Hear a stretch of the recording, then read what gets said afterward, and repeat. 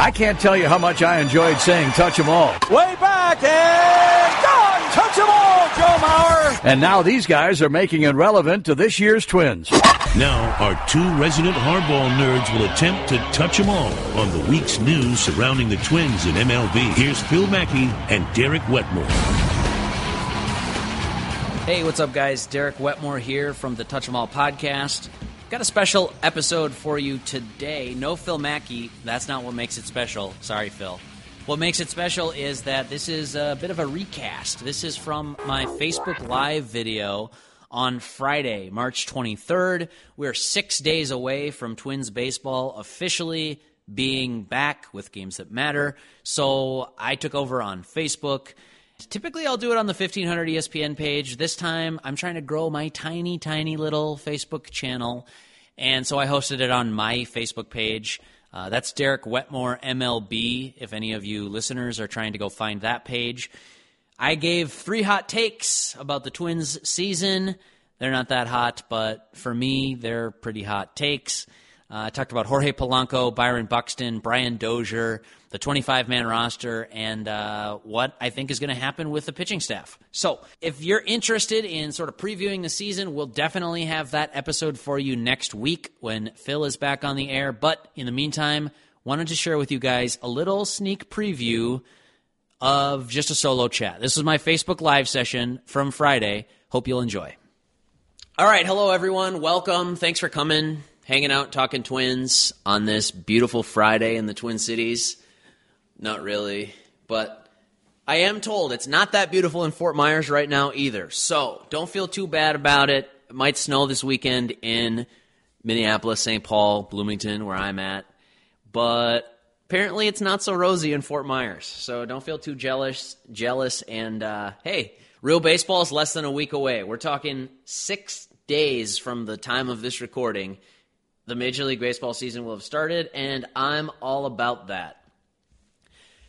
I want to get to 3 stories, and then I'll take your questions, I'll take your comments, whatever you got. So the first take is on Jorge Polanco. Jorge Polanco, suspended, of course, for performance-enhancing drugs. He tested positive for stanozolol. You can't do that. That is against Major League rules. And I was on the Mackey and Judd show earlier this week. We sort of fought about this. We sort of got into it. For right or wrong, I'd say Phil and Judd are a little cynical about the way that this went down. They seem to think that this is like a conscious intention, that Polanco decided to take steroids and happened to get caught. Judd thinks it's just a dumb decision to go back and train in the Dominican Republic and take whatever your trainer gives you. Phil, meanwhile, thinks that Polanco just sucked so bad last year in the first half that he took steroids to get better, and now he's just getting caught for it. So one interesting thing that I think about that is, like, we don't know when he tested positive. Or at least I don't know. Maybe that's known and just hasn't come to public light yet. But one of the things that I'm inclined to believe is Polanco saying after the fact that I thought this was a supplement with iron and B12. That's what I requested.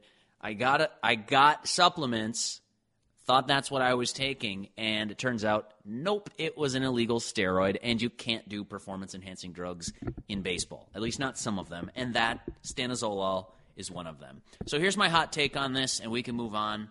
If you got more Polanco questions, happy to answer them.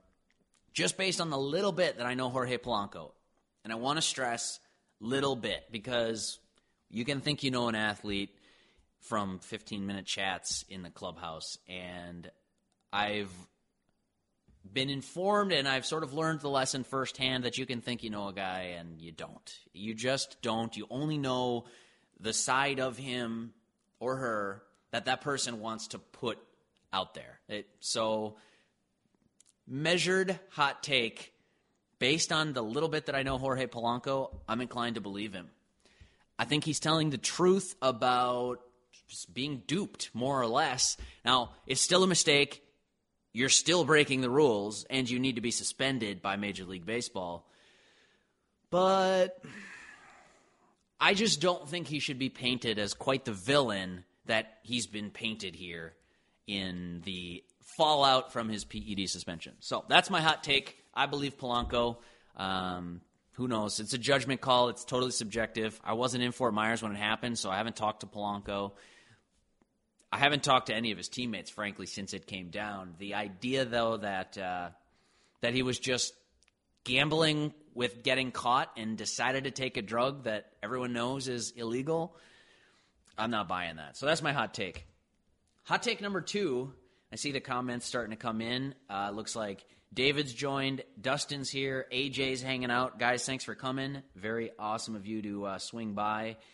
Hot take number 2, and I wrote about this week, is Byron Buxton. So a couple of Major League Baseball players have signed contract extensions in the past week to 10 days. And the biggest example, of course, is Jose Altuve. You guys saw that contract. Big money for a big-time superstar player. And that's not the one that I was most curious about. We've also seen some other contract extensions come down, and one of them that caught my eye was this guy for the Reds. His name's Eugenio Suarez, and he's a good player. He's a third baseman. You probably haven't heard of him. Maybe you have heard of him because he had a breakout year last year in 2017 where he really busted onto the scene and was a solid player for the Reds, but he was never like this huge prospect. So he signs what's basically a 7-year, $66 million deal, and probably could turn into an 8-year deal since the Reds have a team option that should be affordable. The hot take is that the Twins should try to do something like this with Byron Buxton. They should try to do it right now. Where I pour some cold water on that hot take a little bit is that, man, if I'm Byron Buxton, I'm not taking that deal. I'm not taking the same assurances that Suarez took and saying, sounds good, man. Because Suarez didn't really have the prospect cachet. He didn't make a lot of money with his signing. And there's going to be some question like, oh, was his breakout for real? I think that it was, but there's going to be some question. And you see what happened in the free agent market this winter, and you could see why a player might be like, boy, I should just take my financial security when I can. I think if Buxton's the superstar that we're expecting him to be and that he showed to be over the final 2.5 months of last season, you don't need to take this deal hedging your bets against future earnings. So, 2-part hot take. The Twins should try to lock up Buxton for 7 or 8 years, like the Reds did Suarez. The second part of that hot take is that Buxton should say no. If Buxton's looking to maximize his financial, total earning power in his major league career, don't take that deal. I don't think that, if the Twins came to you and knocked you off your feet with Mike Trout money, okay, that's different. But short of that, I wouldn't take a sort of quote-unquote discounted deal to sell off some of my free agent years to the Twins. I wouldn't do that if I was Buxton. So, thought I had 3 hot takes. Okay, here's my third hot take. I wrote about it this morning. I don't know if you guys saw it on the website yet, but talked about the final roster decision for the Twins. Actually, I see Randy asks a question here in the chat, and that's probably the final roster decision. My hot take is surrounding the final pitching decision. The Twins, more or less, they've got 3 healthy pitchers, and they probably have 2 spots available, in my personal opinion, and that would be Phil Hughes, Tyler Kinley, and Gabriel Moya. I think it's not even a hard decision. If I'm the Twins, I'm taking Phil Hughes, and I'm taking the Rule 5 pick Tyler Kinley. Gabriel Moya, nothing personal. See you in Rochester, and we'll see you at some point this summer. But he's got an option, whereas sending out Kinley or Hughes could get messy. So those are my 3 hot takes. I said I'd try to be quick. I was kind of quick. I was quick for my track record. But I do see a couple of questions rolling in here. Looks like Randy, Robert, Dustin have some things. I'll get to these in let's go in that order. Let's start with the questions that are coming in on the Facebook page. And if we dry up on that stuff, then fine. We'll go to some of the other Facebook stuff that's come out this week. Do me a favor. If you're in the chat, just hit the like button.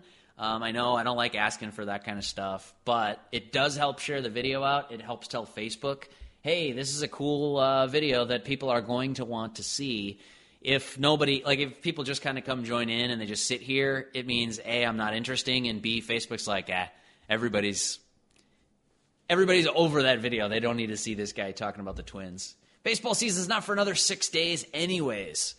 So let's go reverse order here. I saw Dustin had the first chat. He says, agree with you, and I think he's talking about the Polanco, or maybe he's talking about the Buxton. But either way, Polanco, I'm inclined to believe him. Buxton, I think the Twins should extend him. And I think those are two in my opinion, they're not hot takes. But when you disagree with enough people out there, then they become hot takes. So for my blood, those are hot takes. Robert had the next question in here. Oh, Dustin's clarifying. He says, I believe Polanco is innocent. He shouldn't be framed for not knowing what he took. Yeah, true, Dustin. But at the same time, he did take it, and so that is breaking the rules. So even if he didn't know it, I still think he has to serve his suspension. But, when he aired out his trainer, then I'm not blaming him for that. He knows he has to serve the suspension. The Twins know he has to serve it. But there we go. AJ says, hashtag free Polanco. All right, for whatever that's worth, I guess I don't know if I'm driving this bandwagon. I'm not trying to get him unsuspended. I'm not saying that. I'm saying he broke rules, but it's not like I'm not going to compare him to that big home run hitter that the San Francisco Giants had once upon a time and say that this was just like a criminal abuse of the rules and of steroids for performance-enhancing reasons. So that's where we're at. Robert had the next question in here. I'll jump to him here. Let me read it.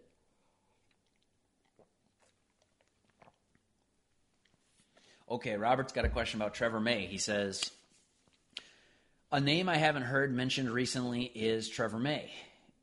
At one point, I thought he was tracking to be ready sometime in May. Is that still looking correct? I'll answer the first part, and then he's got a second part of the question here. Yes. Well, Trevor May is tracking towards late May, early June. The date I reported during spring training was June 1st, is kind of tentatively circled on the calendar for the Twins to get Trevor May back. Now, they did put him on the 60-day disabled list, and so that's definitely going to have, that's going to have an impact on. He can't come back until the last week of May from just a roster point. I think it's May 28th. I want to say, but I'd have to go back and count again. I think the last couple days of May is when Trevor May would be eligible to come off the 60-day and pitch for the Twins. I think you just always circle in a little bit of wiggle room for that. You wouldn't say, he's coming off Tommy John surgery and we're talking about 13, 14 months of rehab here post-op to then say he needs to be ready on this specific day. That's threading an awfully fine needle. So I think they've given that late May eligibility, and then I think June 1st is kind of the day scheduled. Now, another thing to consider here is, are the Twins going to need 5 pitchers at that point? Are they going to need a starting pitcher? Because I think Trevor May is a starter. I mean, we saw him have bit of an up-and-down year in 2016 as a reliever, but considering all of the runs he gave up came in one bad stretch after what I think he was pitching hurt.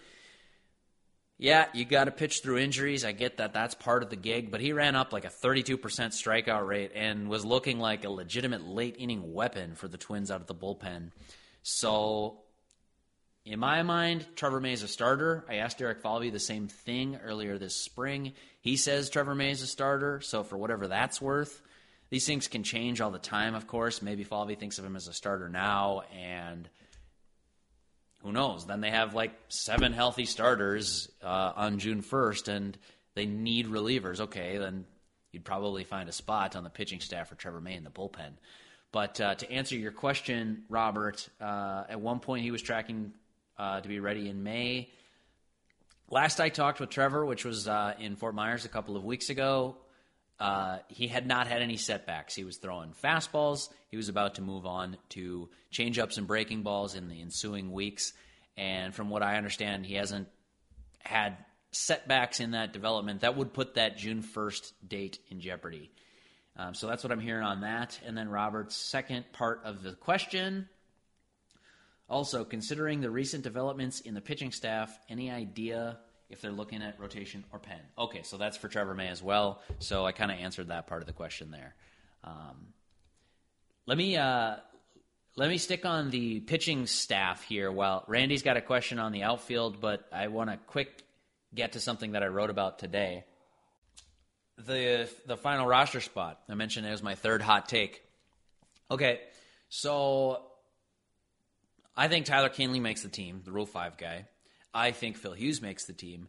But if the Twins are going to go with 4 starters, Phil Hughes is not in the starting rotation.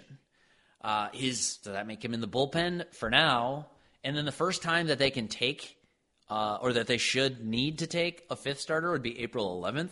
So I've got that date kind of circled on my calendar of what are they going to do. Hughes would be the, kind of logical decision. I think that's a pretty fairly plug and play. Try to get 4 or 5 innings out of Hughes. Alternatively, of course, you can go dig down into the minor leagues, option somebody, or DFA somebody, or put Tyler Kinley on waivers, and you get the option then of adding somebody like Adalberto Mejia. Maybe he makes that April 11th start. I don't know. I think it's too early to say for sure who's going to get it, but it does make it pretty, I'd say, convenient if the Twins have Phil Hughes in the bullpen, and then he goes and he makes that April 11th start. Here are your 4 starters, by the way, if anybody's in here and hasn't heard the rotation. I see RP joining the chat. What's up, Ryan?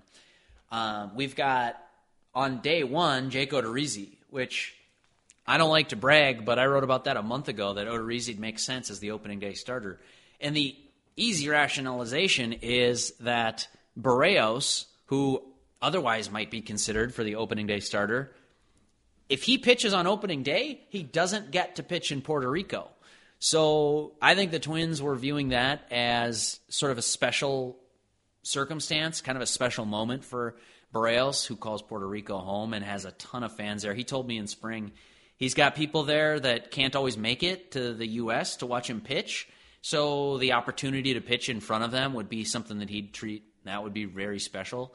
He did say if they asked him on opening day, that's an honor too, and he'd never turn it down. I mean, how many guys get the chance to pitch on opening day? But I do think that the Twins had kind of had their eyes on the Puerto Rico series, and pitching opening day for Barrios would rule that out. So anyways, that's why he slots where he does in the rotation. I got a lot of questions on this Facebook page about Kyle Gibson, number 2 starter. It's not quite that simple, but they're going to go Odorizzi, Kyle Gibson, Barrios, and then that 4th starter, Lance Lynn, to start off the Pittsburgh series, roll that thing back over and run through those 4 starters until they need a 5th. People are asking about 5th starter Kyle Gibson, and I was like, kind of. 2 things about that. One, I mean, it's just the circumstances. Like, Lance Lynn is going to get an extra start in Fort Myers so that he can be stretched out after starting spring training late. Otherwise, I think Lance Lynn is ahead of Gibson in the rotation. And then the other factor we just talked about, Barrios pitching in Puerto Rico, I think that was too important for the Twins. Typically, I'd say don't let sentimentality stop you from making the optimal lineup decisions, but in this case, I'm good with it. I think you still got your 4 starters. I'm higher on Kyle Gibson than most. That's the other thing I'd say. Like, Kyle Gibson, number 2 starter, is kind of crazy. But Kyle Gibson, number 4, back end, number 5, I could absolutely see that being a reasonable expectation this year. So, yeah, those are the 2 things I'd say. It's not as simple as saying Kyle Gibson, number 2 starter. And also, why got to hate on Kyle Gibson? I think he could have a good year. I see a few more questions coming in. Man, people might not want to with now that I'm giving Kyle Gibson some love. But I see the questions that came in already. So if you're going to ditch the chat, that's fine. I'll still address the questions here. Hang on one quick second.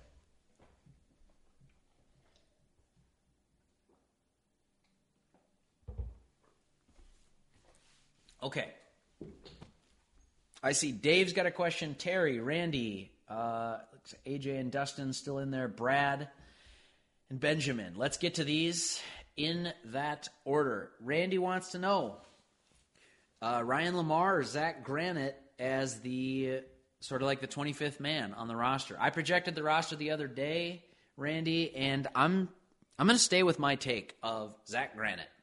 A lot of people were talking about Eric Ibar as a slam dunk to make the team, and I said, I don't know. Do the Twins need 2 backup infielders, or could they go with 2 backup outfielders? A guy like Robbie Grossman and Zach Granite would make sense to me. That's what I projected, and then they cut Chris Heisey. They granted Ibar his release, I guess. That's what I read from the reporters that are down there in Fort Myers today. What was the other roster decision that they made? Well, maybe it was on the pitching staff, sending out Tyler Duffy and Alan Busenitz. But, I think it's Granite. I think Granite gives you a lot defensively. Not that you need it if you're the Twins, because you're not exactly going to defensive replace Byron Buxton. And you're not going to defensive replace Eddie Rosario. You're probably not going to pinch hit for either one of those 2 guys.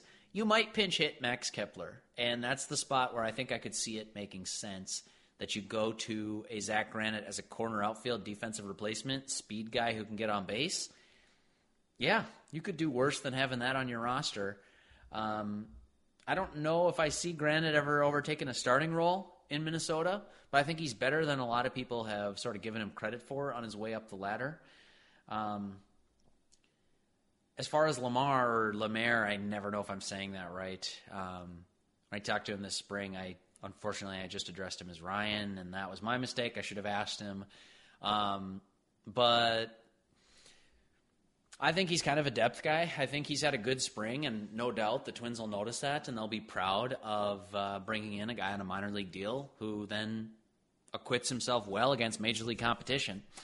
But with that being said, we have to remember one major thing about the Derek Falvey-led front office, and that is, I can sum it up with 3 words: their philosophy about spring training and its import. Byung-Ho Park, who had a great spring last year. Everyone was sure he was going to make the team. He's your opening day DH. What a great spring. And the Twins sent him to Rochester to start the season because he wasn't on the roster. They would have had to make a 40-man move. I'm not saying that they made the wrong choice. In fact, I predicted that would be the choice. It was 2 or 3 weeks before it happened. I said, good spring, but Kenny Vargas is maybe more likely to start the season because he's already on the 40-man. They value 40-man flexibility. They value the roster spot. And maybe they just didn't think Byung-Ho Park was that good, frankly. But they also weren't going to make the roster, in their minds, worse by manipulating it to get Park on the team just because he had a big spring. So give Lamar his due for having a good spring, and certainly you could see him at some point this summer.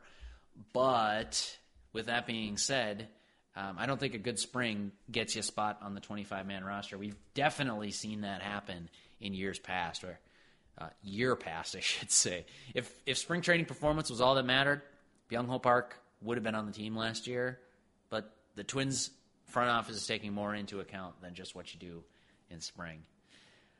So let's see. I know I've got a couple more questions here to get to. I'm flipping over to Twitter just to make sure I'm not missing any Ken Rosenthal breaking news. That happens a lot. Let's see. Wait, did I miss a question? Yes, here we go. Terry wants to know, hey, Terry, thanks for coming. Appreciate you stopping by the chat. Terry says, 2016, the Twins also opened the season at Camden Yards, and we know how that season started, ... and ended. Talk me off the ledge, #pessimism reigns. Okay, easy. Terry, this team's way better than what they had. Not only in top-end talent, Byron Buxton has arrived. Miguel Sano, assuming he stays healthy and not suspended, has more or less arrived. Obviously, people have their questions about him. Can't run a 36% strikeout rate and be a superstar. And you also can't weigh 300 pounds and play 162 games at third base. But those are 2 star-caliber players to build around. Eddie Rosario had a breakout season. He was fantastic. The Jorge Polanco news kind of sucks, but you're expecting a big second half out of him. And secondly, they have to plug a hole for 80 games. There aren't a lot of teams who could plug in a player as good as Eduardo Escobar if their starting shortstop went down a week before the season started. So that's silver lining. I'm not saying it's good news. It's hashtag optimism reigns, somewhat silver lining that Escobar's a competent shortstop. I don't think he's good with the glove. I get in fights with people about that. I think his defense is overrated. I don't think Escobar's a very good fielder. But he held his own just fine at third base last year. He filled in admirably for Miguel Sano when he basically busted up his shin with a foul ball. So that's decent news. The bullpen should be better. I think Addison Reed's a stud. Fernando Rodney had a great year last year after a terrible April. I definitely have my questions. He can't walk that many guys. He can't give up tons of homers. And he's 41 years old. You should have questions about him. But with that being said, I mean, if Trevor Hildenberger's like your third best reliever, fourth best reliever or something, you've got a really good bullpen. Trevor Hildenberger might be their best reliever. He might make that a moot point. But all I'm saying is with the added depth and stuff like that, Terry, this team's better. The final optimism reigns thing I'll say about this club is if you have to go to your 12th starting pitcher, it's going to be a guy like, Aaron Slegers or whatever, Fernando Romero, throw somebody in that mix. It's not going to be waiver wire pickup, minor league deal, guy no one had ever heard of that used to pitch for the Saints and then came up and miraculously made it to the major leagues and is a great story and has no business pitching against those guys in a major league game. So the big difference to me, Terry, is not only the top-end quality of this team, it's also the length of the starting depth. That's important. And then they're going to get to beat up on some bad teams in the American League Central. I think the White Sox are volatile. They could be decent or they could be horrible. I think the Tigers are going to stink. I think that the Royals are taking a big step back this year. So your schedule is nice. You've got good players at the top end of your roster. Buxton might be ready to be a superstar. Barrios might be ready to be a lead rotation guy. You added Jake Odorizzi, Lance Lynn, two perfectly capable mid-rotation starters. Kyle Gibson might turn out to be a back end of the rotation starter who is perfectly fine. So that's like all of the optimism that I can wring out of the rag, Terry, but I hope I did enough to convince you that the Twins won't start this season 0-9 and they won't lose 103 games. That's my 3 hot takes earlier in this video podcast. That's my fourth. The Twins are not going to lose 103 games this year. You can take that to the bank.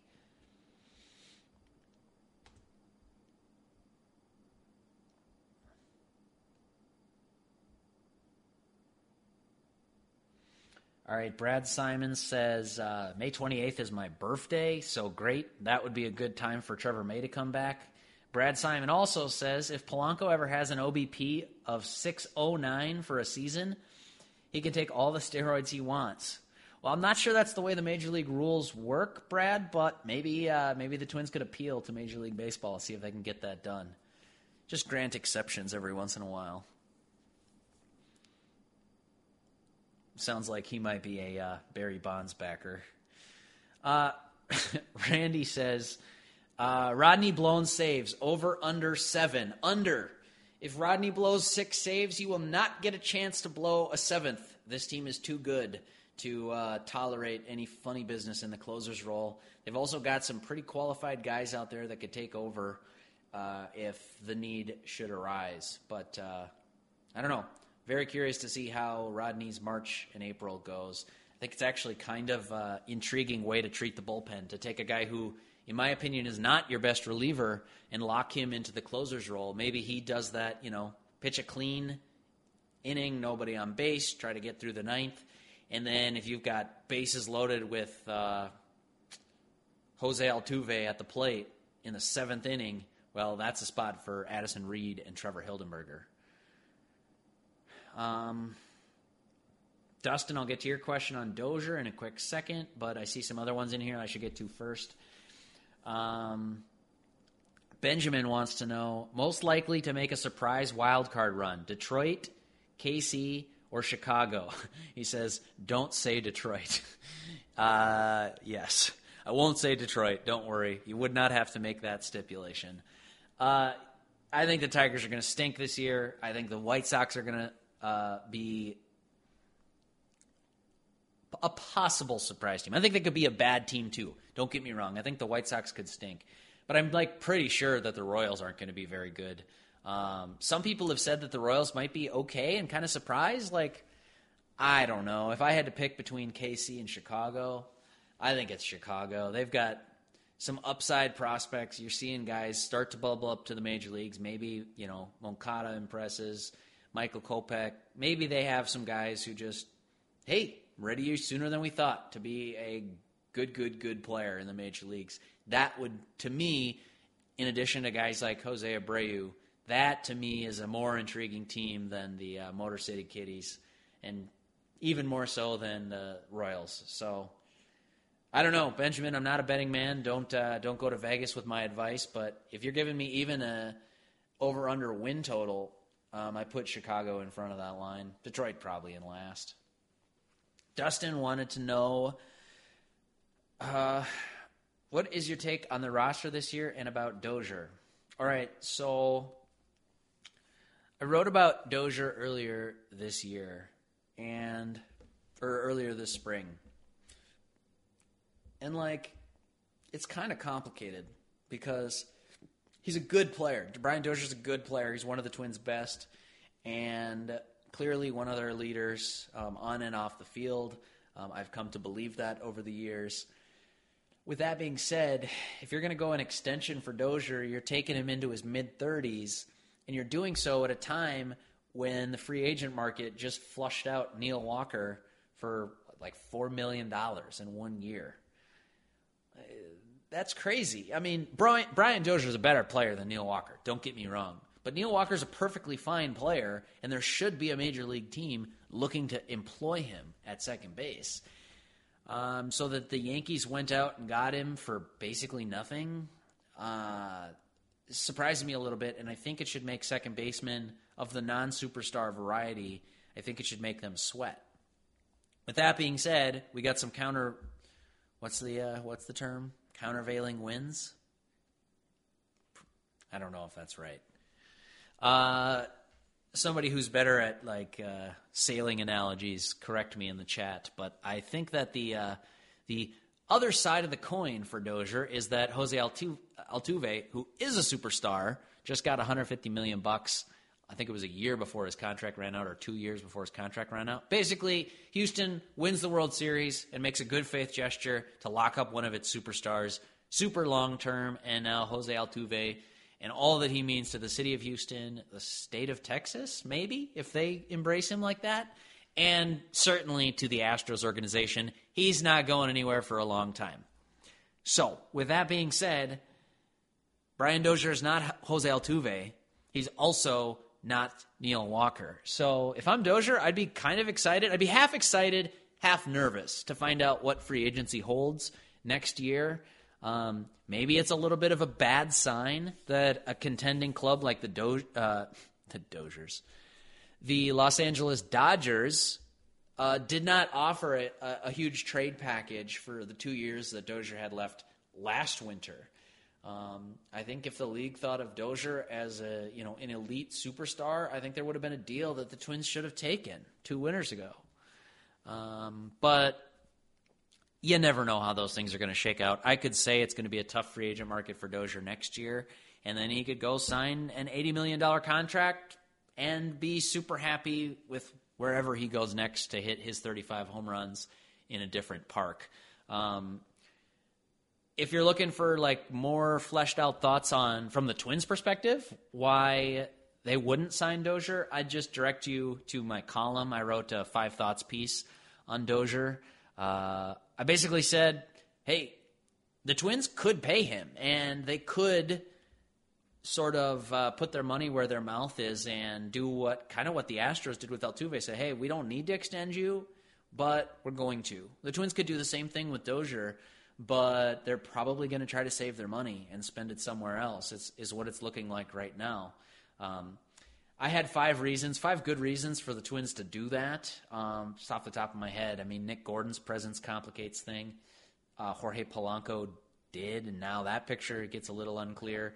The free agent market is another one that you basically said, all right, if we do need a second baseman or a shortstop next year, it'll basically be free on the free agent market. I'm surprised no Twins fans have started the conspiracy theory yet about letting Dozier walk, moving Polanco over to second base, and signing Manny Machado to play shortstop for $300 million or whatever the heck it's going to cost. Not starting that conspiracy theory. I'm just saying I'm surprised one of you guys hasn't started it yet. So that's my quick take on Dozier, as quick as my takes tend to be. But Dustin, yeah, I wouldn't be like offended or put off if the Twins let him walk. At the same time, I could see wanting to flesh out this what a contract extension would look like for Dozier, and at least get his side, gauge his interest in staying in Minnesota, because he sure says all the right things when he's talking with us in the media. He wants to be in Minnesota, but if that love's not going to be reciprocated, I can't blame him for exploring his options. Let's see here. Oh, and the last thing I should say is I also can't blame the Twins for not reciprocating that love. Not when the prices are this low for good second baseman out there. Brad says, my favorite part of these things are when you stop to sip things. Yeah, just to be clear, it's 12:45 on a Friday. I'm not boozing it up yet. This is just straight water. Talking, it turns out, for an hour straight for an introvert like me, turns out to be a bit of an exercise. So I've got to keep that on hand. All right, Dave Hansen, welcome to the chat. He says, where were you when Vance Worley started on opening day? It matters for a Brad Radke, Jack Morris, a Johan, or Irvin Santana. Where was I when Vance Worley started on opening day? Let me look that one up. I don't think I was covering the Twins at that time. What year was that? I know I crossed paths with Vance Worley, but I don't know if it's when he was with the Twins, or didn't he go to Baltimore? No, not in Baltimore. Oh, there's the answer to your question, Dave. So I'm looking at his baseball reference page. Obviously, he started with the Phillies and gets traded to the Twins in the Trevor May deal for Ben Revere. 2013 was his only season in Minnesota. Then he goes to the Pirates. I was right. The Orioles in 2016 and the Marlins in 2017. So I can answer definitely where I was on that day. 2013 would have been let's say the beginning of April. I was at the University of Minnesota about to finish up my degree, and let's look at the schedule just to have the exact day. Wow, here's some blasts from the past. Players on that team, I'm on the baseball reference page right now, you guys. So Joe Mauer and Brian Dozier and Glenn Perkins. You've heard of those guys. Pedro Florimon, Kevin Correa, new Mets reliever Anthony Swarzak, former Rangers infielder Trevor Plouffe, current Twins special assistant Justin Morneau. Can't remember what this guy's nickname was, but Sam Deduno. Is that Caleb Thielbar? I'm just looking at the faces. Man, I got to keep looking at this rush. I got to look at the names. That has to be Caleb Thielbar, right? Josmiel Pinto? Who's that last guy? Is that the center fielder that they had? I got to cheat and look at the names. Cleet Thomas. Yes, it is. Okay. Those are the guys that come up when you click on the 2013 baseball reference page for the Twins. Other names you'll remember, but for some reason are not pictured. Josh Willingham, Aaron Hicks, Ryan Domit, Chris Parmalee, Oswaldo Arcia, Jamie Carroll, Chris Colabello, Alex Presley, Wilkin Ramirez, Darren Mastriani, Doug Bernier, Eric Fryer, Drew Butera, Scott Diamond, Vance Worley. Vance Worley, I should get back to the Vance Worley question. On opening day 2013, I was probably studying for finals or pretending to study for finals is my guess. April 1st, 2013, believe it or not, Justin Verlander took the win and Vance Worley took the loss. 4-2, Twins lost to the Tigers. Yeah, I was probably at school, doing something, and then a month later I was on a plane to Baltimore, to Atlanta actually, to go to Baltimore to cover the Orioles for that summer. I spent 2013 summer working at Camden Yards, covering the Orioles as like an intern for MLB.com. When did I start? I would have started in like May for that. So yeah, I was definitely still in Minnesota when Vance Worley started. I wasn't paying that much attention to the Twins that year. I was, you read the press clippings and stuff. You read Pat Royce, but probably was paying a lot more attention watching the Orioles on MLB TV because I was about to start a new job in a new market. It's kind of scary to know I don't know very much about this team, and I'd better learn quick. Manny Machado was that was his kind of like first full year. Who else was on that team? Chris Davis hit 53 home runs. Jim Johnson was great in the closer's role. Adam Jones was a superstar. Tommy Hunter was on that team. Ryan Flaherty. Somebody asked me about Ryan Flaherty the other day, guys. Yesterday on Twitter, they asked me, Ryan Flaherty cut from Phillies camp, would he be a possibility as a shortstop fill-in for the Twins? Let me look up the scouting report that I gave, and I loved the response that I had for it. I'm going to get the exact quote because their response was golden.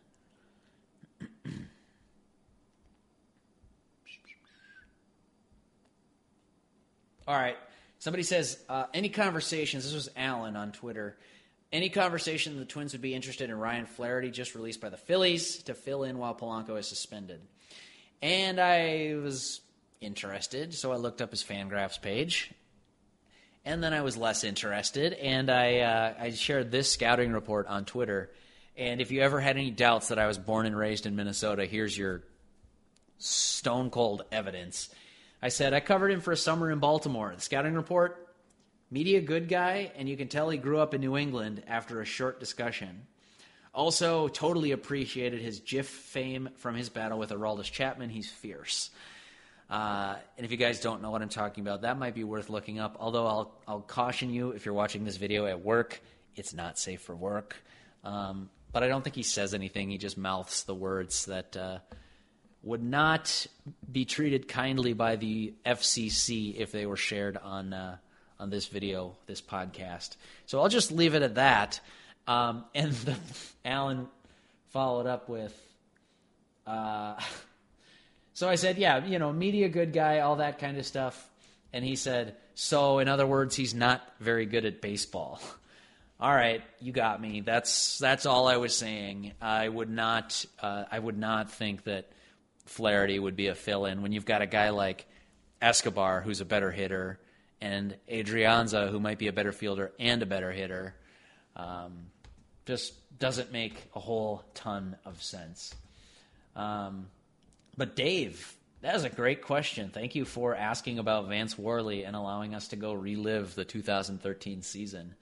The Orioles missed the playoffs that year, but by the end of the season, I was already back in St. Paul working for 1500 ESPN, and so it was a short summer in Baltimore, but I remember a lot more from Orioles 2013 than I do from Twins 2013. So you guys would have to fill me in on the gaps, fill me in on the details that I missed there that summer.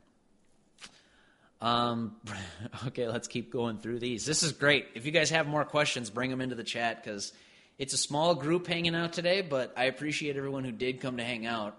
This has been pretty fun. Brad Simon says, hashtag I stand with Gibson.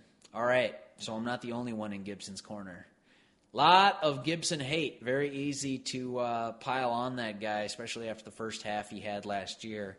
And then he loses arbitration to the Twins. All right.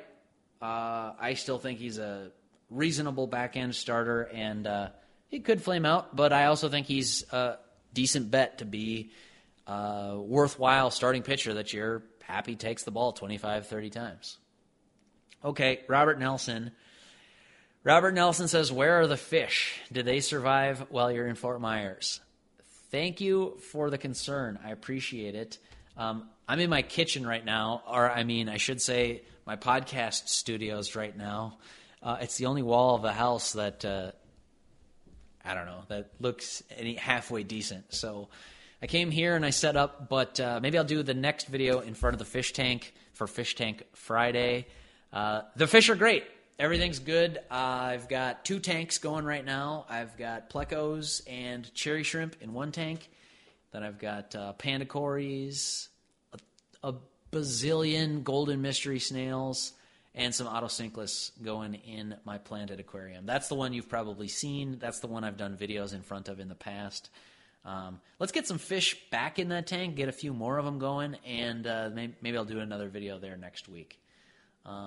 Hey, do you know there will be real baseball next week?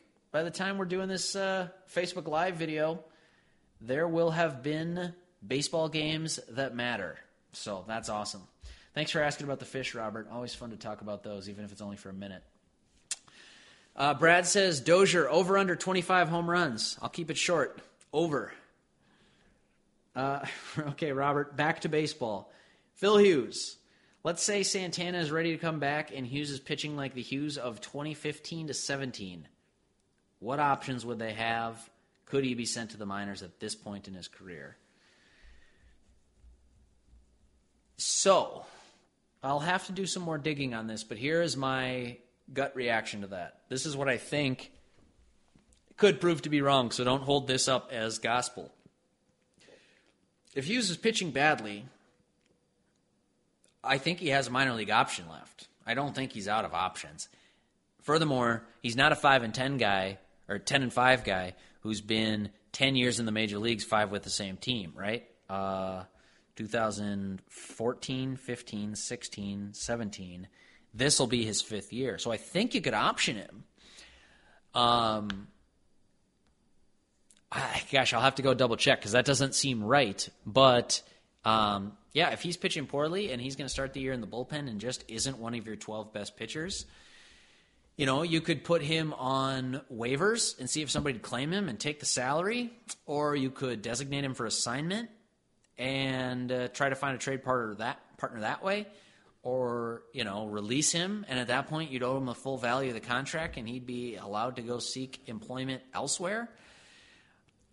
It gets messy. That's what I wrote about in my column today, that the Twins should go the path of least resistance. I wouldn't cut Hughes right now just for the chance to keep Gabriel Moya as the third lefty in the bullpen. I'd keep Hughes. I'd see what happens. I'd probably pitch him on April 11th when the Twins need a 5th starter. And if it's 2 months into the season and Trevor May's back and everybody's healthy and Irvin Santana's back and it's just not working out for Hughes, then I don't know what else you do if you're the Twins. It's a sunk cost at this point, so if he's pitching to like a 6 ERA, then paying $26 million for 6 ERA is worse than paying for $26 million to have somebody not on the team. It's not exactly like the NBA where you just pay like a Steph Marbury to hang around on the bench and then pay him eventually to just go away. It doesn't work like that in baseball, and it would get messy. For his sake and for the media's sake, I hope that Phil Hughes finds it this year. I hope that the second surgery, fixes whatever was ailing him with that thoracic outlet syndrome. Google, if you're looking for a story on Hughes, I wrote last spring, and it's the exact same story this year. Phil Hughes, fastball 2017, 1500 ESPN, or something like that. I don't know. But, like, basically, as soon as he got hurt, he wasn't the same guy. And if you're a fastball cutter curve guy that doesn't have your fastball, you know, you're just grasping at straws. And I think that's what Hughes has been doing. He'll never own up to that. I mean, he won't, like, blame an injury on his performance, but I think you can draw a straight line correlation that says, yep, Hughes got hurt. He wasn't the same pitcher. He was walking sort of a fine line anyways as a fastball up in the zone fly ball guy without a huge strikeout rate. It's like, okay, you know, Scott Baker's a good pitcher. And then if you lose it a little bit or you don't have that pinpoint control, it's a tough ask to get outs with that repertoire. So I kind of think it's the same for Hughes this year. He's a great dude, and he's super helpful with the media. So, you know, if it works out, then great. And if he earns his way back into the starting 5, you know, more power to him. I do think that injuries just have a way of answering those questions for us. We don't have to make like judgment calls. With that being said, it's hard to see him being one of the 5 best starters unless he's, drastically improved from his past couple of years. When you've got Irvin Santana, J.O. Barrios, Lance Lynn, Jake Odorizzi, and even Kyle Gibson, I'd throw ahead of him right now. I mean, if he's the Hughes from the past couple of years, you've also got minor league depth that has performed better. So we'll see what happens. I don't know that I'll have a good answer for you today, Robert, on what happens with Phil Hughes, but that's what I think I know, and somebody will correct me on that minor league options thing, I'm sure. Brad Simon, I'm going to go rapid fire, guys, because we are running low on time, but I see some questions here from Brad, Eric, Dave. I'll get to Spencer and Dustin before we wrap up this podcast. Brad Simon says, Twins All-Star predictions. Okay. Blindfolded, pulling names out of a hat, because it matters who has a hot start, which can be lucky and variation. Like just straight-up variance can make you an all-star. So Byron Buxton, because his name's out there. Brian Dozier, because he'll hit a bunch of home runs. And pitching. I'll say Barrios. Barrios makes the all-star team for the first time in his career. That's my predictions. That don't mean anything and will be proven wrong in 2 months. So there you go. Eric, could a vet third baseman arrive in Minnesota when Sano is suspended? Trevor Plouffe? Interesting. Could? Yes. If Sano gets suspended, the Twins are thin, man. They're tough because then, what? Eduardo Escobar's your starting third baseman, which moves A-Ray Adrianza to the starting shortstop role. Then who's your backup infielder? You don't have one besides at first base, where Logan Morrison's the only backup. Yeah, it gets dicey. Trevor Plouffe would be interesting. I mean, he had a bad spring with the Rangers. They brought him in as depth in case something happened with Adrian Beltre. That's what I heard anyways. And then nothing happened with Adrian Beltre. He's 39 and still chugging and legend in the game.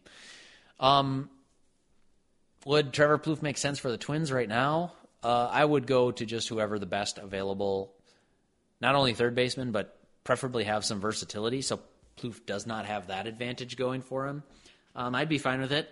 You just kind of need some depth at that point for however long Sano is suspended. With that being said, wouldn't that be kind of awkward? Like Sano took over for Plouffe, more or less kicked him out of town, and then Plouffe comes back for like a week if Sano is suspended and then gets optioned again. I don't know. I don't know what would happen then. And, gosh, are we going to hear about a Sano suspension this week before the season starts? I'm just as curious as you guys to have an answer to that. Let's see. Dave Spencer. Thoughts on Morrison? Love the signing in offseason, says Spencer Warden. Yep, agreed with you. Logan Morrison fell into their laps. They pounced, upgraded the DH position. Robbie Grossman's a bench bat now. Not much more to say. I did a whole podcast on Logan Morrison and why I liked the move, and I talked to a Rays analyst who really likes Logan Morrison, really likes Jake Odorizzi, but thinks Logan Morrison's a good player, good ad for the Twins. I'm inclined to agree with that. Check out that podcast if you want to, Spencer. RJ Anderson was my guest, and he writes for CBS Sports and just follows the Rays really closely. Had some awesome insights on that podcast. Spencer says, when could we see Nick Gordon up? There you go. There's your backup infielder. If Sano gets suspended for a week, maybe it makes sense to have Gordon in the big leagues. Plug the hole at AAA Rochester for the time being. And either Gordon or Adrianza's your starting shortstop while Escobar starts at third base. Sano comes back, plug him in at third, move Escobar back over to shortstop, and you can send Nick Gordon back to the minors for development. That's actually might be a better option than trying to find some waiver wire infielder to back up a couple positions. It's probably the path of least resistance for the Twins now that I'm thinking about it. Otherwise, Spencer, when will you see him up? It really depends. With Polanco suspended, you got a better shot. It could be that Escobar or Adrianza really struggles at shortstop, and the Twins need to turn it over to a guy they perceive to be the future. Well, if that's the case, maybe Nick Gordon gets his shot. Otherwise, I'd say probably not until September at the earliest. And I had minor league analyst Jake Depew on the podcast during spring training. It was a couple weeks ago now. But he said, this was before the Polanco news, obviously. He said that if everyone's healthy, Gordon's probably not up until 2019. So we'll see. Spencer asks, where can I find the podcast? You can either go to iTunes. If you have iTunes, search podcasts. In the podcast section, search Touch 'Em All. And if you don't have iTunes, just search Touch 'Em All Podcast Twins or something like that in Google, and it'll come up. You'll either find our page on 1500 ESPN, or you'll find our page on Podcast One, or something like that. You'll find a spot where you can download the podcast. Do I have any more questions? Otherwise, I've got 2 plugs. Dustin says, oh yeah, another question. And Peter joined the chat. Peter, what's up, man? Thanks for coming and hanging out, talking Twins. Dustin wants to know, who do you think would be pitching on my birthday, April 17th, because I'm probably going to be going to the game? Great question. Dustin, I might have the answer for you. Sit tight 1 second. Let's see. Opening day starter. Dustin, opening day starter is going to be Jake Odorizzi, the guy that got in a trade from the Rays. As for who's going to be pitching on your birthday, give me a second. I might have mapped this out in a story I wrote. Yeah. Okay, good news and bad news for you, Dustin. The bad news is that the Twins are going to be playing in Puerto Rico on April 17th. It's a home game technically. They're playing the Indians, but they're not going to be in Minnesota. If you're going to Puerto Rico, awesome. Have fun and enjoy the heck out of that game and vacation. But they will be playing on the island to sort of build, I don't know, the brand, build Major League Baseball in other countries. You know, they want to take this thing on tour a little bit. They've done that in years past. And the bad news is that they won't be at Target Field on your birthday. The good news is that it'll be Barrios, more than likely, on the mound. So that's the good news, bad news of that. That brings me to the end of my questions here. Looks like we're coming up on about an hour. Awesome chat today, guys. Thanks for hanging out. It was a small group, but that means only good questions, so that's a good thing. You can find this whole feed on my Facebook page. You can find it on the podcast feed if you want to go to Touch 'Em All. Just like I was just telling Spencer, find it on iTunes or find it on Podcast One. Those are my 2 asks. Check out the podcast. Find it wherever you find podcasts. I have an app on my phone that I just go to. Just subscribe to our podcast there.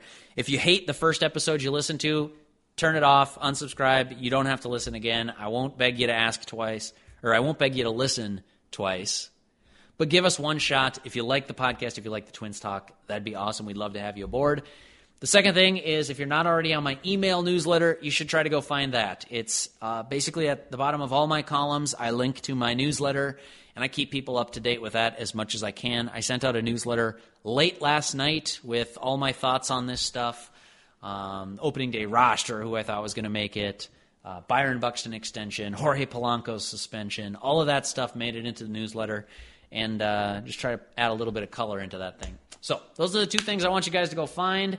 On the way out of this video, make sure you give me a thumbs up. Just give it a like so that maybe some of your friends will find the video and they'll come hang out with us next week when there will be real baseball to talk about, which will be all kinds of fun.